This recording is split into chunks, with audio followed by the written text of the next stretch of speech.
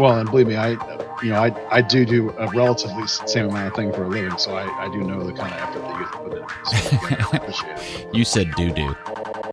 Yeah, there was a comment in there.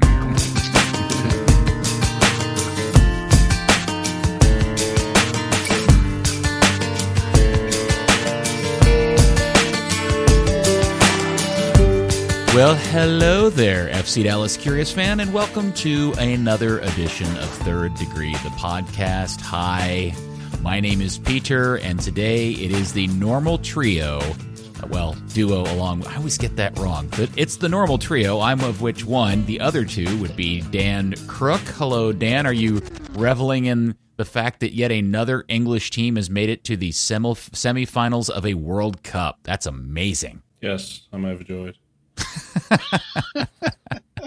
Yeah, I didn't get to see the game today, but it seemed like a great performance. Yeah, you've kind of stole my thunder. I was going to say I'm calling in from the pit of despair, where there is only a note that says Michael Barrios subbed off for Santiago Mosquera in the 76th minute. Oh, we'll talk about that in plenty due time, my friend. And there he is, your hero and mine, founder and co-editor of ThirdDegree.net and the Dallas Morning News, Buzz Carrick. Come in, Buzz.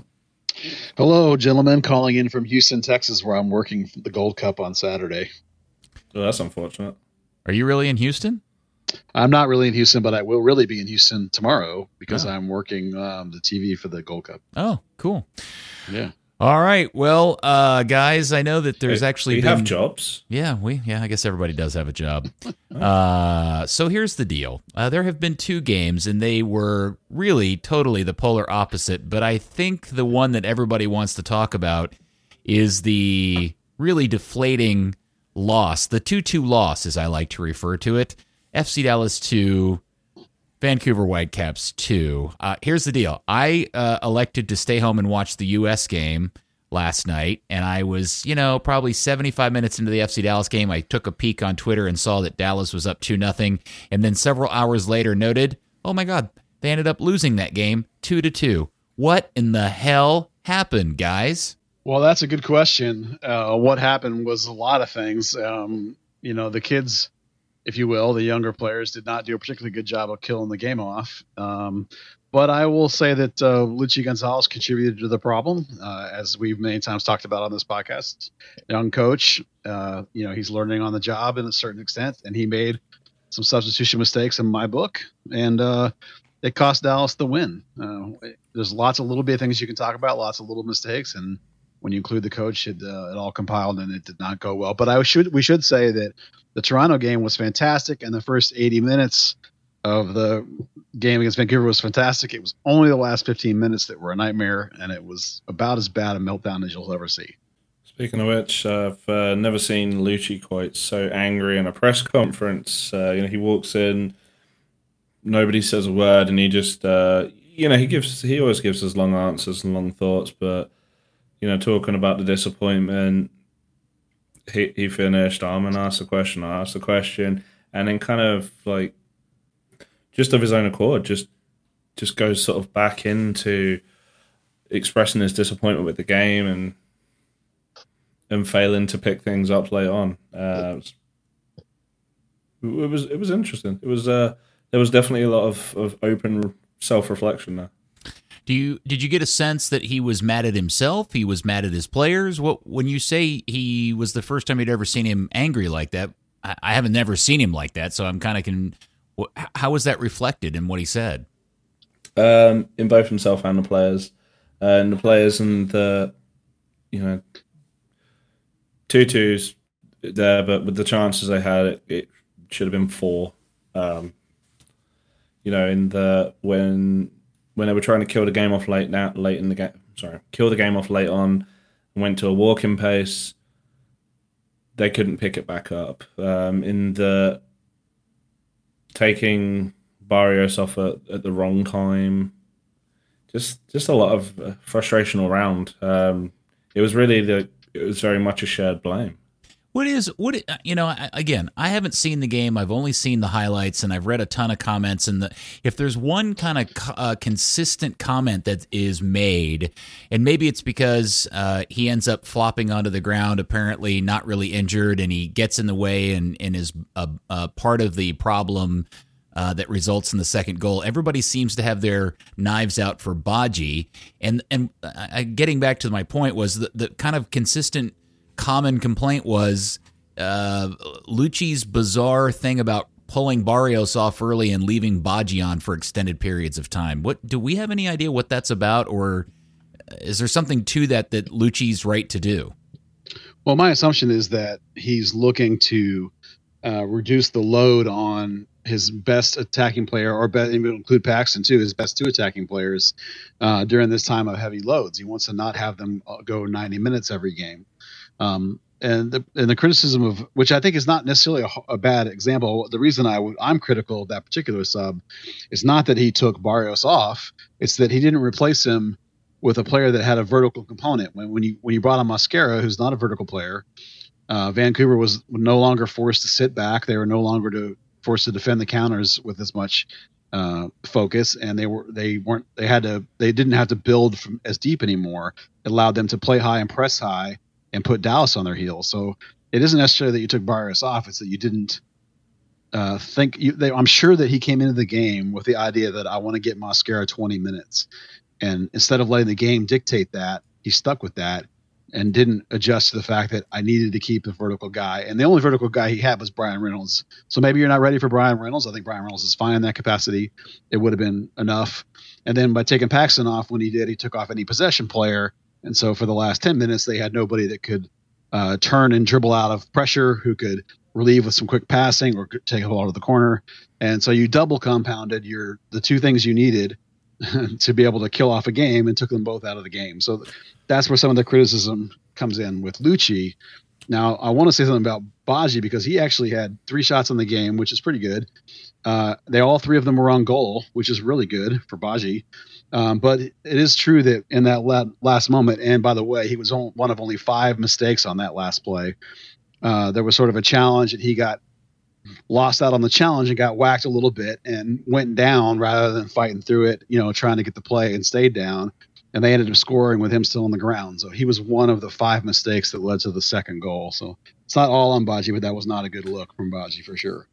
I'd probably call it 6 mistakes. And when I read the breakdown, I thought that Gonzalez kind of got himself tied up. He couldn't figure out which hand he was trying to lead with, and instead his hands just stayed right in front of his chest. Yeah, that's valid. But, between Badji and Ja'Cory Hayes not closing down, and Sylvania's clear, instead of clearing to the wide open Mosquera, he clears it upfield where Ferreira's under pressure, and then Ferreira's lackadaisical and doesn't challenge for the ball and win it. And then Carrillo overruns and allows the guy to turn back and shoot, and then Jesus is blocked and can't see and gets his hands wrong, as you say. And so 5, 6 mistakes, whatever. Badji was only the most visible one, though, because he laid on the ground in the last 10 minutes of the game, which is inexcusable, frankly, as far as I'm concerned. I mean, the thing is, you could see with him, he was gassed. He should have been out of the game at that point.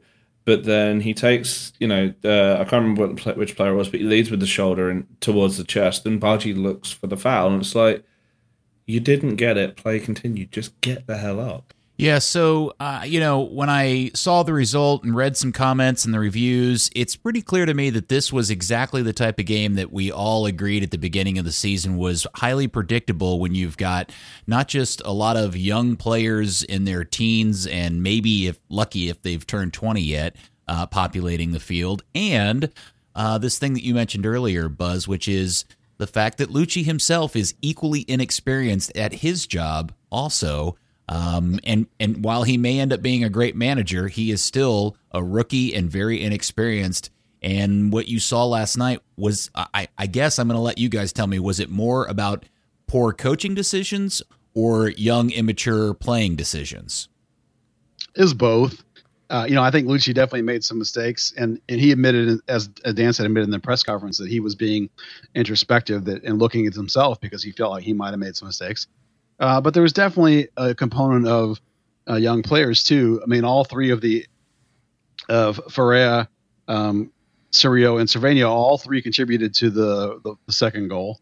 And you can even look back and sandwich the great Toronto game and the mostly great Vancouver game. You could sandwich those two things between this 10-minute meltdown and the Open Cup meltdown, which is also, to go back a week and a half, which is also a sign of a young team. So, again, it's not a roller coaster. The team's a roller coaster, but we try and be level-headed about these things. Sometimes they play great. Sometimes they play really badly. They happen to have done them in very short order in this last game and a half, and go back to the New Mexico game too. So, volatile team, young team, up and down. It's just the way it is going to be. But clearly some mistakes happen, both coaching and playing wise.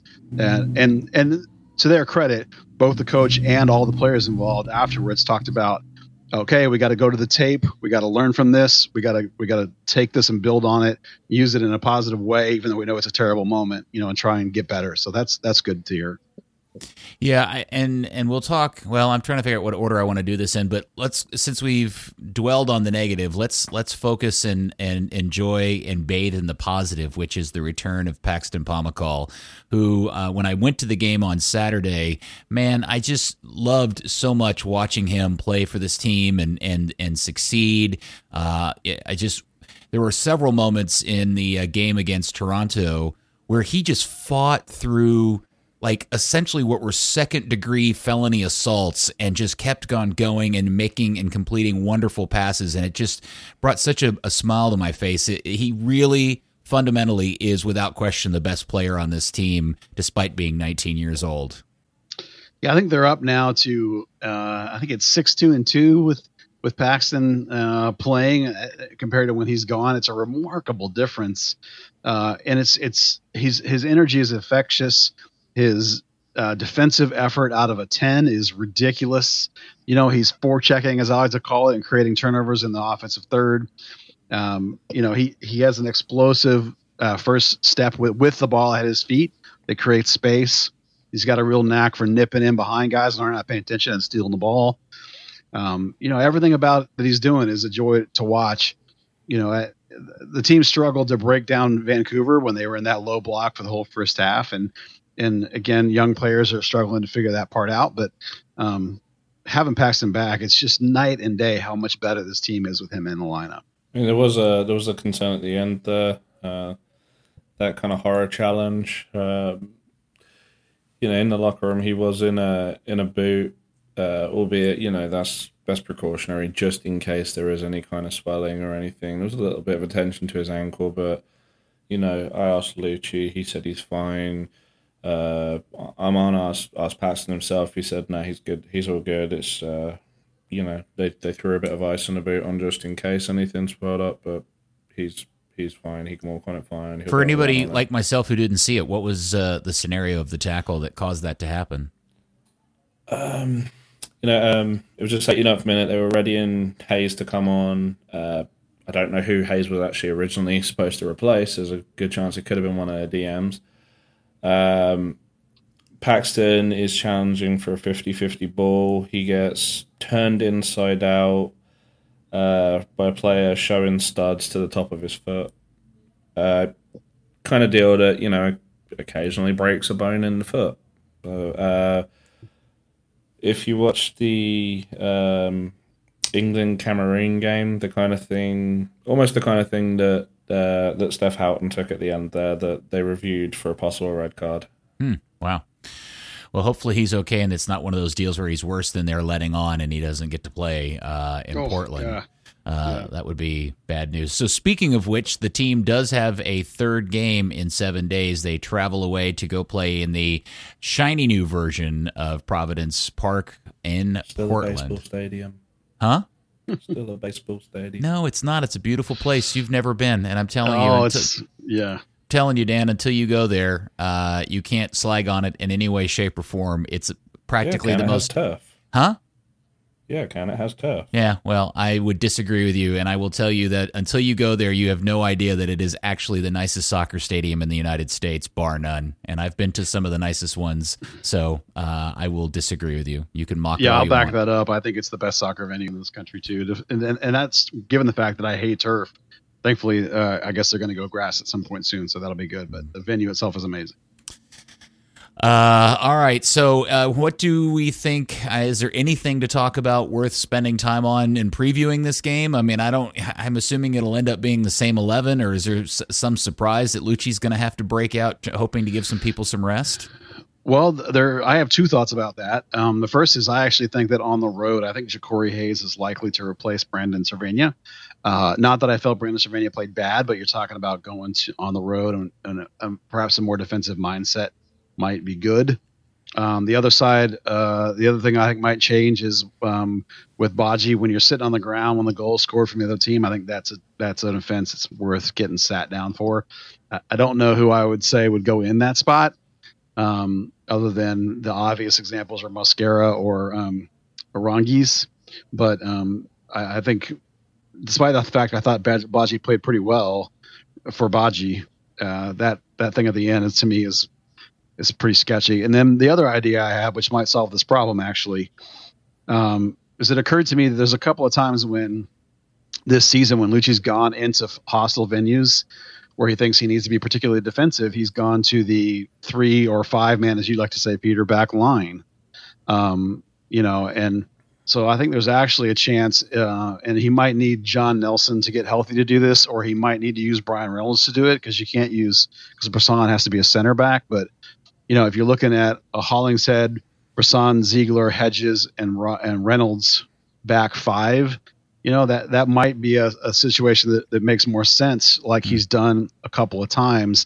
And then that also brings Badji off the field because you'd get Hayes and Cerrillo in the middle and with Paxton in front of him, and you'd get Barrios and Ferreira up top. So I think that's a viable option as much as it is just to say Ja'Cory Hayes, I think for sure will start. And then other than that, I think that 5 is actually a legitimate option.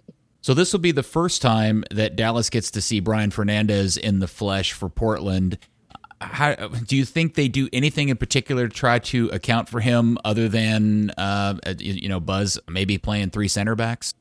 Yeah, I don't know. I think, Portland's a good team, and they've always been a good team, despite the fact that their record's not very good. I think at this point, when you're Lucci dealing with his team and his young team, I think the emphasis is going to be on what they're doing, what Lucci's doing, what his team is doing. I think that there's not going to be, I don't think that Dallas is flexible currently enough to be fixated on what Portland is doing and trying to do some weird tactical situation, other than the potential 3 at the back. This is not the same team Pareja had where he could do a bunch of creative, flexible, tactical stuff. So, as much as it pains me to say it, I think at this point it's about Dallas for Dallas, and let's get ourselves back on the same page and let's recover from this meltdown and just try and play good, consistent soccer. It's interesting because Fernandez is relatively new to the team, and Portland's so bad he's already second on the teams in goals scored with 5. But to your point, there's an interesting side story we haven't talked about yet, because really the defensive anchor for this team from the midfield has been Gruezo, who I think we can all agree now we may have already seen his last game in an FC Dallas shirt as all of the rumors really heated up. And look who was right. He's going back to Germany.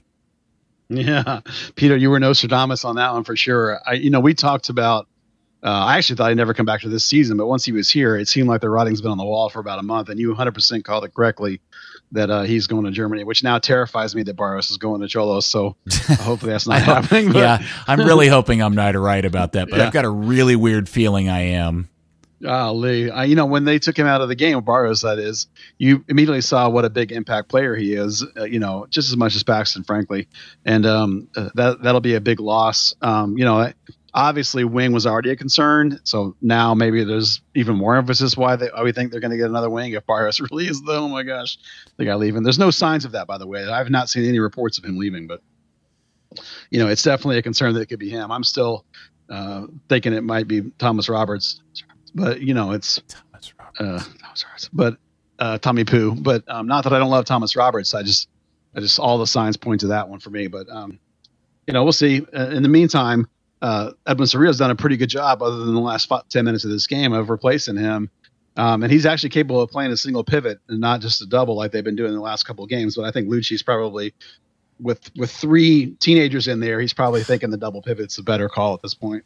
Yeah, I just do think potentially labeling Portland based off their league position is a little bit kind of unfair on them. You know, having to start with that incredibly long road trip. You know, they're so far, okay, they're only 3 games in, looking good at home. With Fernandez, they are looking like they could be, you know, right up there with LAFC as the best in the league right now. Lucci said something in his presser actually yesterday. Someone asked about, you know, how anything affects going into Portland, and he said, it's funny, no one thought we'd go into Atlanta and win, but hey, we did it. And as Buzz mentioned before, you know, they did that by focusing on themselves, not the opposition, and just making sure that FC Dallas does what FC Dallas can do. And, you know, maybe that was a hint that, you know, that's the direction for the Portland game.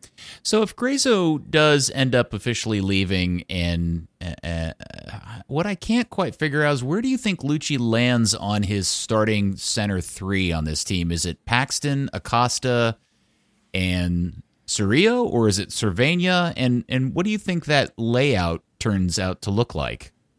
Well, in the last couple of games, Cerrillo's been playing as the more 6, the more stay-at-home kind of player. And Cervania is the more sort of, he's kind of playing, Cervania's kind of playing more of a 6-8 hybrid. So Cervania and Acosta will be going head-to-head basically for that 3rd spot. There's nobody else ready to play as a pure 6 like Cerrillo can, and there's nobody else that can play Paxton's 10 spot.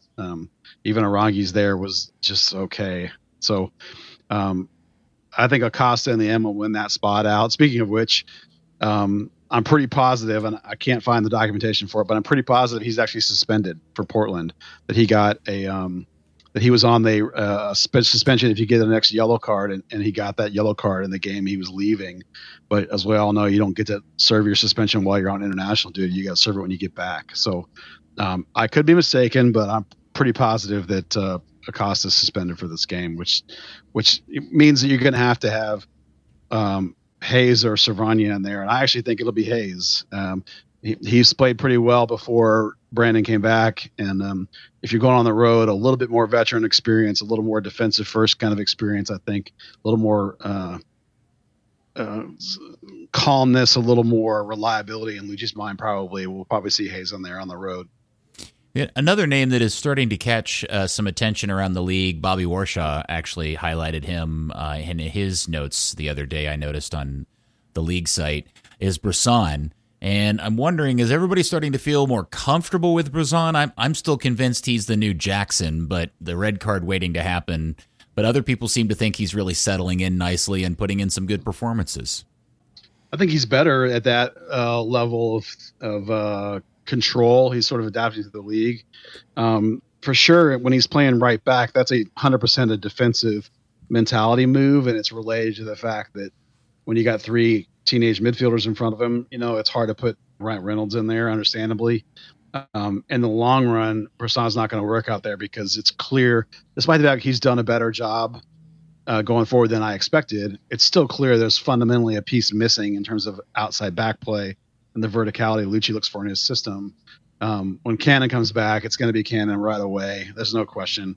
As I said before, I think there's a good chance you might go 5 with Reynolds on the wing and Brisson as a center back again. But I don't think Reynolds is ready, or I don't think Lucci is ready. I think Reynolds is ready. I don't think Lucci is ready to start Reynolds right now with this current 3-man midfield. If you had Grezzo and Acosta, it would be different, but you don't. So Reynolds is left waiting, and Brisson is doing a good job as a defensive first outside back, which is weird, but. All right, so they play on Saturday. The game actually, I think, airs at like 10 o'clock Saturday night as the team goes to face the Timbers of Portland and all their tree stuff. They're big into the tree theme. Dan, you mentioned him, Reggie Cannon. Now, the game I did watch on Wednesday was the U.S. men's national team win over Panama, which Reggie started, and I got to tell you, I was pretty proud of the guy. For a first start, that was his first start for the national team, wasn't it?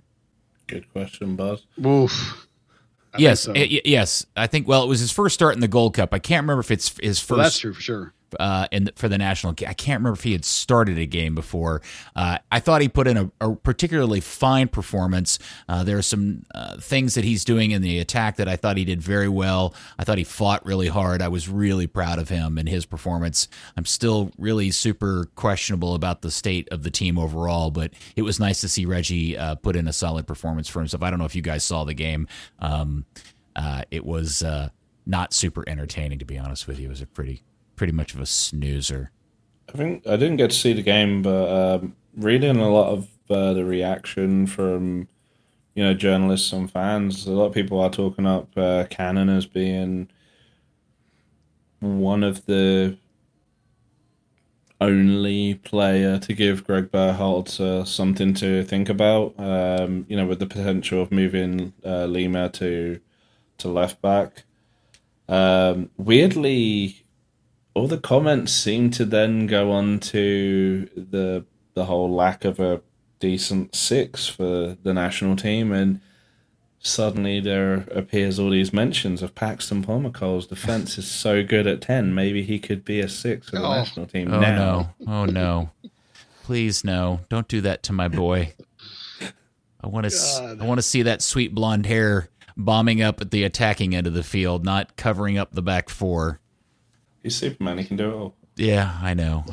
Yeah, I would agree with that. In watching the game, I thought Reggie really stood out. Look, he wasn't perfect. He made a couple of mistakes, and there are a couple of things that passes that I wish he had been a little more brave on, or some opportunities to beat his defender that he didn't do. But overall, I thought he was super solid. And, by the way, he was probably unlucky on at least two situations where a couple of his crosses just got cut out at the very, very last second.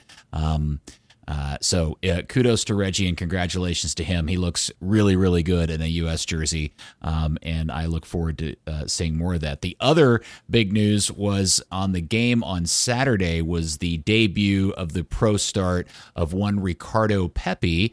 Hello there, Mr. Dan Crook. You wrote a feature about him for MLSsoccer.com. Why don't you take this portion of the show away and tell us a little bit more about Mr. Pepi's great adventure. Oh, God, stage fright's real. 6 minutes for Pepi in the Toronto game. They were kind of dead and buried. Still had a couple of really nice defensive actions, came back to support team, won a couple of balls, spread his passes about well. It was... it wasn't unleash the Pepi. It will let El Tren take his run at Toronto's defense, but baby steps. So as I mentioned, I did a feature on MLS, really just talking about how he came to the club from El Paso and from Lucci's perspective and Pepi's, and then a little bit on. It's MLS. They always want to know what's happening right now. So that kind of became the, what's the goal for him? And Lucci was up front and said, look, he's going to spend time with North Texas SC.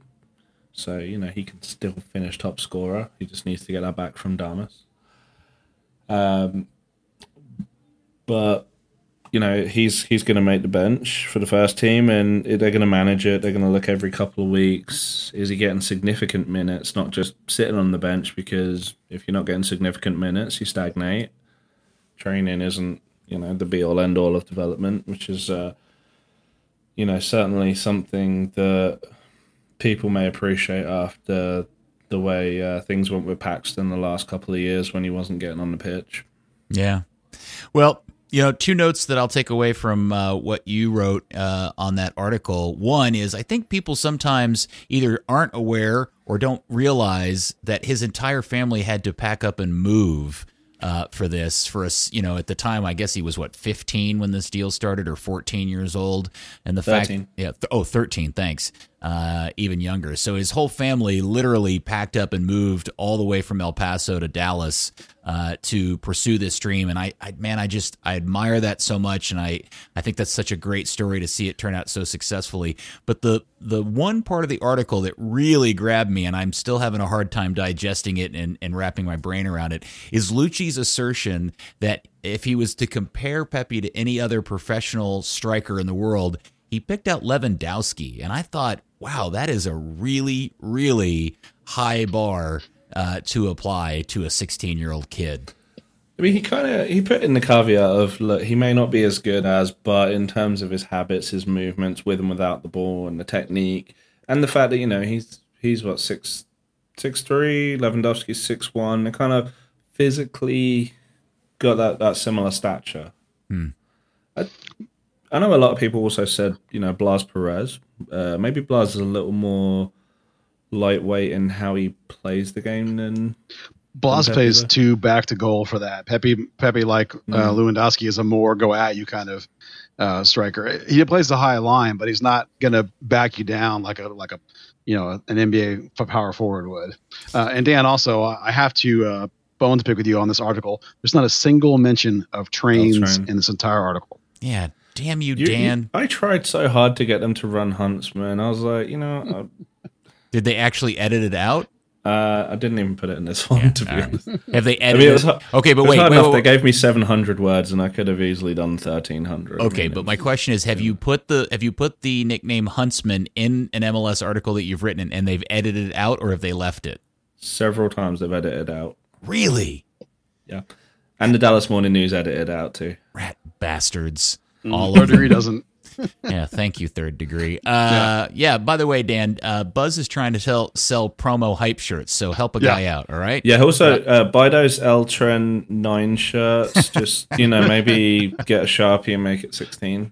No. Yeah. The way this works is you write the article and say, local media is so excited, one even capitalized on it by creating a nickname and selling shirts with it on it. That's how you pull that off, dude. See, that's an interest or a human interest angle that your editor can't chop out. Yeah, but he'll be number 9 soon enough. We do sports, not human interest. Oh, okay. I will say on the human interest, I was kind of interested in talking about sacrifices with both Pepe and Lucci. And Lucci made a point. You know, Pepe came at 13. He came ahead of his family. He had to stay with the family. Edwin Cerrillo, same deal. He came on his own. He had to leave his family in Waco. His family is still in Waco. Well, I didn't know that. As far as I'm aware. Wow, I didn't know that. I think that anyway. But they have something. They have a couple of guest families. They have a house or two where they can stash kids that have a married couple who act as residency supervisors, and then for the older kids who are like with the 19s or North Texas SC, they also have a couple of apartments as well that the players can live at. Yeah, that's what I was going to talk about. Is I just learned that this week. Is that they have 2 houses that some of the younger kids live in, and they have apartments that the older kids live in. Dan stole my bit. No, it's rare that I talk this much. Okay? No. I suddenly was having this flash idea that's, you know, what if one day we get this breaking story that the Frisco police raided the FC Dallas White House, which is like the old Dallas Cowboys circa 1993 Michael Irving, Emmitt Smith party joint. Yeah, that would be awesome if the FC Dallas had something like that. I'll tell you guys a quick story about Pepe. So I have a friend who is part of the youth academy setup. He's been a part of that for a very long time. He knows this game about better than anybody I know, and I don't talk to him very often, but when I do, I kind of pick his brain and say, hey, what about this kid and what about that kid? And he's always absolutely spot on about how they turn out in retrospect years later. And he gave such a glowing, promising preview of Ricardo Pepi. It really made me excited. I said to him, hey, is this Pepi kid legit? And he just was quiet for about 2 seconds and said, he's completely legit. And if he says that, I believe it. And so I expect good things from Ricardo Pepi going forward. That's pretty exciting. Now, man, you didn't believe he was legit when I told you he was legit? I did believe. I totally believe. Because you were getting the agent fee. Yeah, it's true. I did, Buzz, but you're also trying to sell L Train hype shirts, so I wondered you had a underhanded. That happened afterwards. Yeah, well, or did it? Or did it, Buzz? No, come on. Okay, so then the thing I think I'll ask you guys to comment on, just because it tickles my funny bone to no end, is North Texas also played a game this week, and lo and behold, look who made his return and did not fail to disappoint. One Christian Coleman. Yeah, he was exactly what Christian Coleman always is, which was good positioning, good runs, good game reading, got himself in the right spots, and then fired the chances over the top. Now, it's good to see him recovering. He's a great guy. He's been working his tail off. He actually looked much better than I thought he was going to. He went a full 60 minutes. I was really surprised with that. He's going to get some chances over the next couple of games to try and build towards like a 90-minute fitness pace. He's easily got another month worth of work before he'll make a bench for an MLS game. But Pepe's already making MLS benches ahead of the Garden Snake, and now Coleman in another month's going to be making the benches ahead of him too. So it might get real crowded on that FC Dallas striker bench coming up pretty soon. So Pepe's going to probably have to come down and play more minutes with North Texas, which is fine. That's cool. But the Garden Snake's going to be out in the cold here pretty much exclusively once Coleman is healthy. Dan, what were you mumbling in the background? That's called progress. Oh. Yeah. The Garden Snake's progress. Yeah, somebody posted the gif of Coleman really making a nice move, chesting a ball down, setting himself up, and then absolutely moonshotting over the bar. And I thought, that's my boy. That was a harder chance than people get even credit for. I mean, was on his left foot. Dan, you're absolutely 100% correct, but you have to admit that giving him a little bit of stick about that is totally a byproduct of every other really easy opportunity we've seen him fart away over the last 2 years. It's just like Baji. His reputation is his own doing. Yeah, absolutely. Now, my question is one thing Christian always had is that I always thought he was way faster than you'd expect. Does he look like he's lost a step at all in terms of speed? Well, he looks like a guy who's just coming back from a year out with a knee injury. I mean, he wasn't noticeably slow. He already looks quicker than Snake to me, So he's not, of course, 100% where he was, but I think it's just he doesn't look like he's lost any explosiveness. It merely looks to me like it's a guy who's not 100% yet. It's like there's a difference between. This is maybe hard to grasp it if you're not around pro players or not a lot. There's a difference between being 100% fit and being 100% game fit, of course, and having like 100% subconscious mental recovery. We saw it most recently with earlier in the what God was that last year when Kellen Acosta was coming back, and it's like he was back in training, and I was like, sure, he's healthy. Sure, he's quote unquote 100%. He was not. It's like he was playing at about 80%. And that's what it looked like when you watched Coleman. He looked like he was playing at about 80, 85%. And as he gets his fitness back over the next month and builds that base back up, it'll come back. And I think he'll be exactly the player he was before. And then we'll just go back to what we were doing before he got hurt, which was hoping that eventually his quality soccer understanding and play will result in actual goals. Probably not, but we can hope. Yeah, I guess we can hope. We can always hope. Yeah.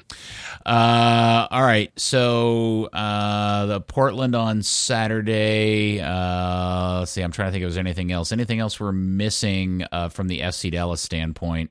Oh, sure. One other thing I wanted to talk about, Peter, was I learned this week, like in addition to seeing Coleman's return, we also saw North Texas play a game where they had to use Michelle, the coach Michelle, as a player, and which was fascinating to watch because all the 19s are at the developmental academy playoffs, or guys like Pepe are with the first team, so they were short bodies, and they actually used 2 academy players on the bench that aren't really academy players; they're actually premier players, and they brought them along, so that was fun. How did Michelle do? Like a 33-year-old coach. Wow. Okay. But they got steamrolled that game, but it wasn't all on him. But it was a bad performance on the road, and it was a bad situation. And Quill talked a little bit afterwards about, this is the first time they've gone with this experience, and they need to plan a little bit better for the confluence of the DA Academy games and a heavy load and not having the MLS guys come down because they were on the road. So they didn't have Montgomery and they didn't have they took Thomas Roberts, and then in the second game they played Thomas Roberts as a 6 in midfield, which was crazy to watch. Which he did a pretty decent job of. His long passing from there was amazing to watch. That was really creative. But specifically, it made me wonder, why don't you just sign a guy for like a game? Stick him in there. Go get somebody from Riados, whatever. Well, the answer is, if you're going to sign somebody to a contract, it has to be a contract through November. So you have to basically give them some guaranteed money for the end of the year. So essentially you can't sign a guy for just a game. Is basically the answer. So if you're wondering why they didn't, you can't. So instead they used one of their coaches and so sketchy. Yeah, so in the UK we have this thing in non-league called a Corinthian contract, where you pay a token amount, which is like £1 as their guaranteed money, and then you give them an appearance fee. Could you not get around it with something like that?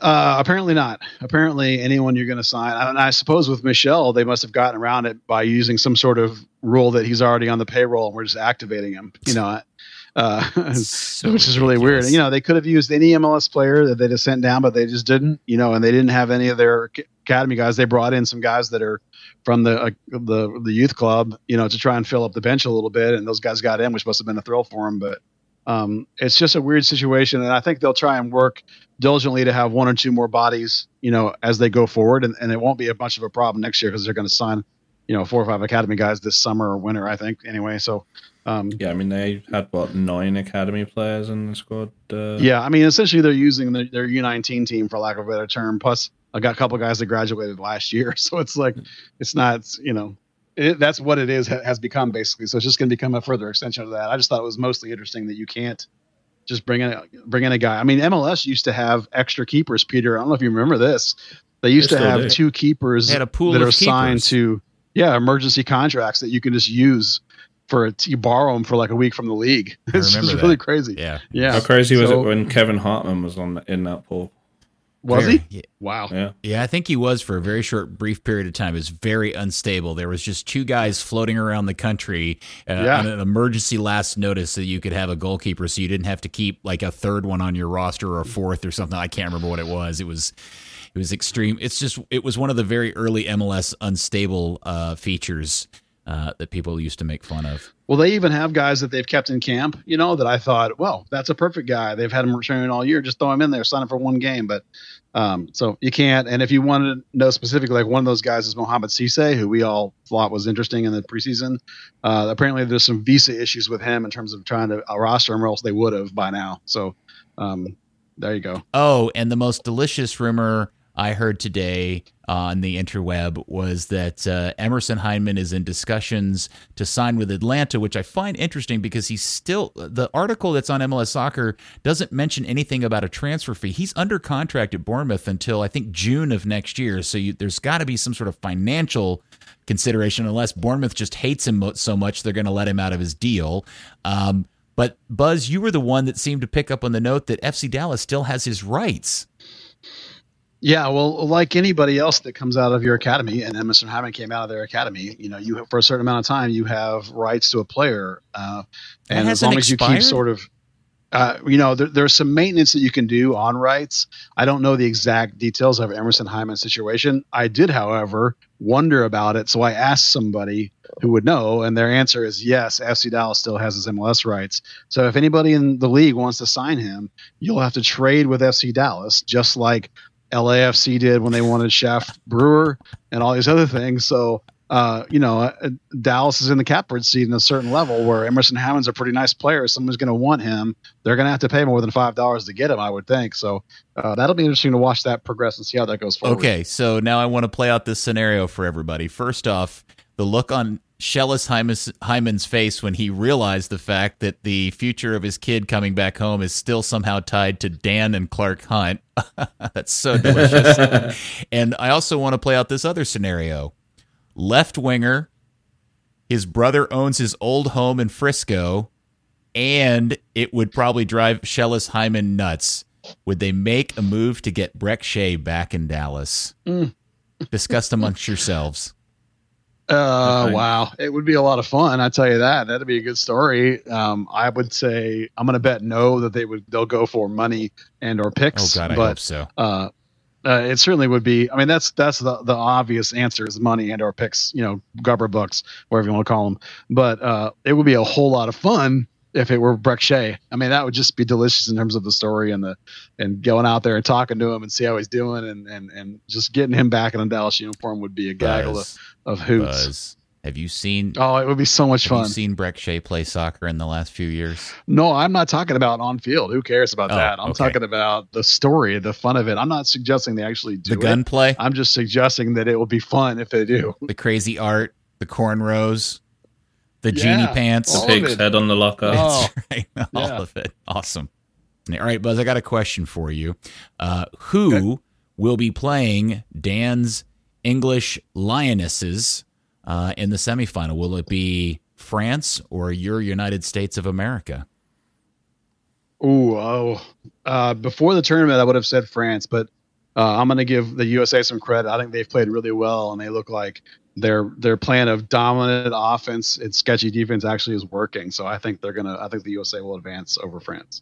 Any prediction on or hope on your part? Who if you had to pick one or the other, which one would you rather play, Dan? Be the best. You got to beat the best, right? So that's the US. Right. Well, but is there a position to think that you'd rather not play the home team, considering how much advantage that tends to give in a World Cup?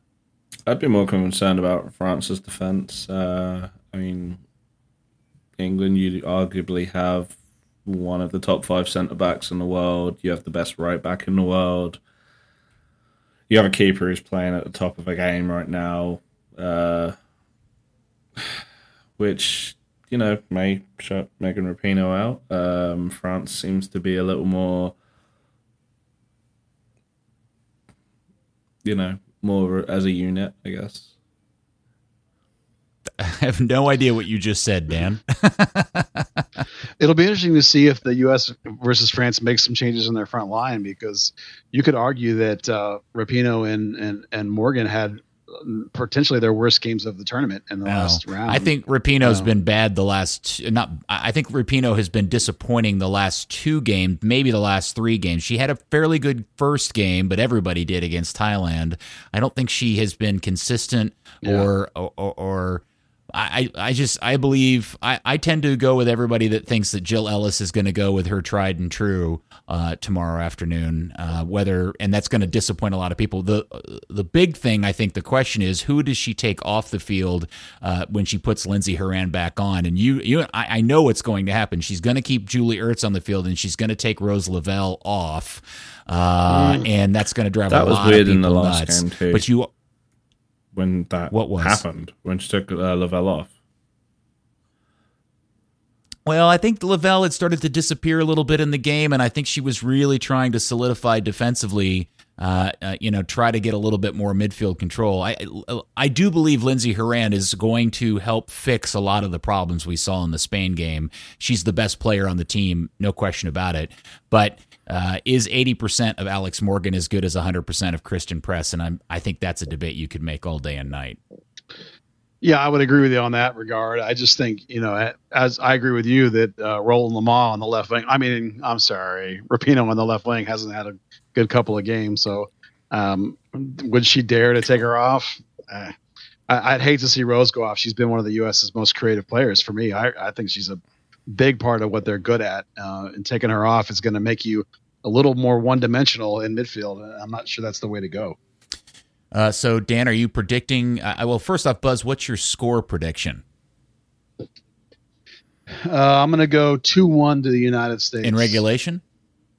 Yeah, regulation. All right, Dan, what's your I was score going to go prediction? for 2-1 in regulation as well, with at least 2 really controversial VAR incidents. Oh, my God. Boy, they really have they've really set VAR back. And I do think a lot of it is the new IFAB, the introduction of the new rules that IFAB instituted earlier this year. I think, man, the way they've instituted VAR in this tournament has been really, really disappointing and frustrating for a lot of people. I have already publicly predicted this, so I'll stick with it. I think the game ends 2-2. They go to extra time, and I think the boss, Carly Lloyd, scores a very Carly Lloyd type goal to win the game in extra time and make it 3-2. That's what I think happens. That'd be exciting. That would be so American. Am I the only one that feels like that as the MLS season has gone on, that the delays and restarts are getting longer and longer and longer because of the VAR, because the refs standing and listening to the VAR and not restarting play? I thought last game was particularly bad for the last game. The first goal, everyone was convinced that Barrios was offside. Let's be honest. Was just waiting for that. Was he offside? Was he offside? I never have seen a definitive angle to tell me if he was or not. But the sideline camera certainly made it look like he was a good couple of yards off. Weirdly, there was a poor question to the referee, and he said the VAR the video assistant referee did not see any offside infringement on Ferreira, because a lot of people mistakenly thought Ferreira was offside or Barrios. I think fascinating. I mean, there wasn't a telling angle, because there's only a couple of cameras at the stadium. They're focused on the halfway line, that sideline camera. So it may have just been, was it a clear and obvious error that we can see for sure? No. Yeah. I don't even mean like necessarily on goals. I mean, even like on free kicks, or goal kicks. He's like the ref stand there holding up play while he's listening to VAR. And it's like, the game, several people commented to me about it. I thought it was particularly bad in this last game. It seems to be getting worse. Yeah, maybe the VAR officials are getting more brave and voicing their opinion more and longer. I don't know. It's an odd introduction. And as I wrote 2 years ago, it is the new normal, and it certainly is that. I like VAR. The implementation is just MLS and especially this Women's World Cup are just insane. Well, VAR is a concept, and I keep saying this, and I don't know if anybody else agrees with me, but it's a very binary digital tool for a sport which rules are by and large very analog, and the way people historically interpret those laws is very analog, and now suddenly we're worried about goalkeepers stepping off the line. Well, people have a point. If she's off the line, she's off the line, and the fact that it's 2 centimeters or 2 feet really doesn't make a difference. You're either off the line or you're not. But that really changes the spirit and historically for 100 years how this game has been played in terms of interpreting the rule. And VAR ruins that. So you think of the Rose Lavelle incident. What maddens me about that is the referee is in a perfect spot to see that foul occur. What she has the advantage of that you don't get in VAR is that she can hear the contact being made between the defender and Rose Lavelle's shin guard. I suspect she can hear it, and she makes a very clear and definitive and immediate call for a penalty kick, and everybody's freaking out because now you've looking and dissecting and, as I say, zaprudering the film, for a good 3 minutes, trying to watch it frame by frame, and that just, I don't know. That's the part of VAR that I really, really don't like at all, and it just drives me nuts. The part I don't like is the communication of it as much as anything. We've gone over, the communication to the media and people on TV and in the stadium, and those all lack so much. But even, what VAR should do. Take the penalty incident for the US. I mean, it was slight contact. It was a foul. And the first thing you're looking at is how much of a foul was it? And that's not the emphasis. The emphasis is, did the referee make a mistake, yes or no? Yeah. But then, if you think about it, either a few minutes before or later, they have clear video evidence of Megan Rapinoe. There's literally a player's arm around her neck, almost like in a chokehold on a corner kick. I saw that picture. And well, it was a full video of it, and it's like, if that's not a reviewable penalty kick situation, I don't know what is, and I nobody can ever explain to me why they don't go back and call those penalty kicks. I mean, that.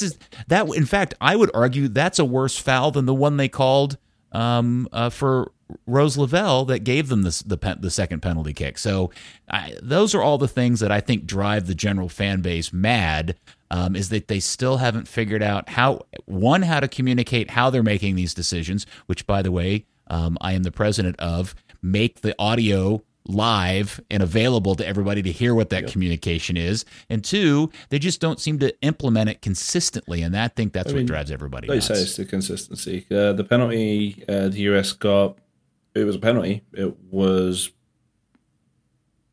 it wasn't the harshest of challenge, but it was a foul. You got the England game where you had a player's foot stamped on in the box, no penalty given.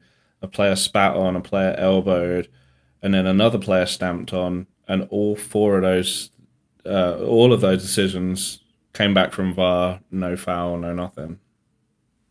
Yeah, I don't know, dude. I think that's where we have this concept of a technology to help solve and spot things that the referee isn't at an advantage to do because there's only one referee on the field, and it doesn't get used, and I find that to be a big flaw. It'll be fascinating in EPL next year when the VAR official is the final arbiter of what will be decided in VAR situations, not the center referee, which fundamentally changes one of the basic tenets of this game, which is the center referee is the final arbiter. In the EPL next year, that will not be the case. I don't like that implementation either. I like that MLS, the referee still makes the decision.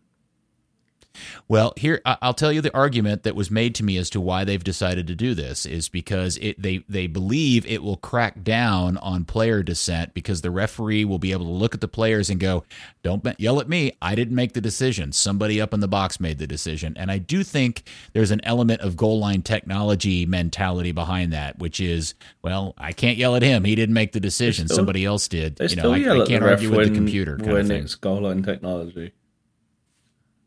And not like they used to, dude.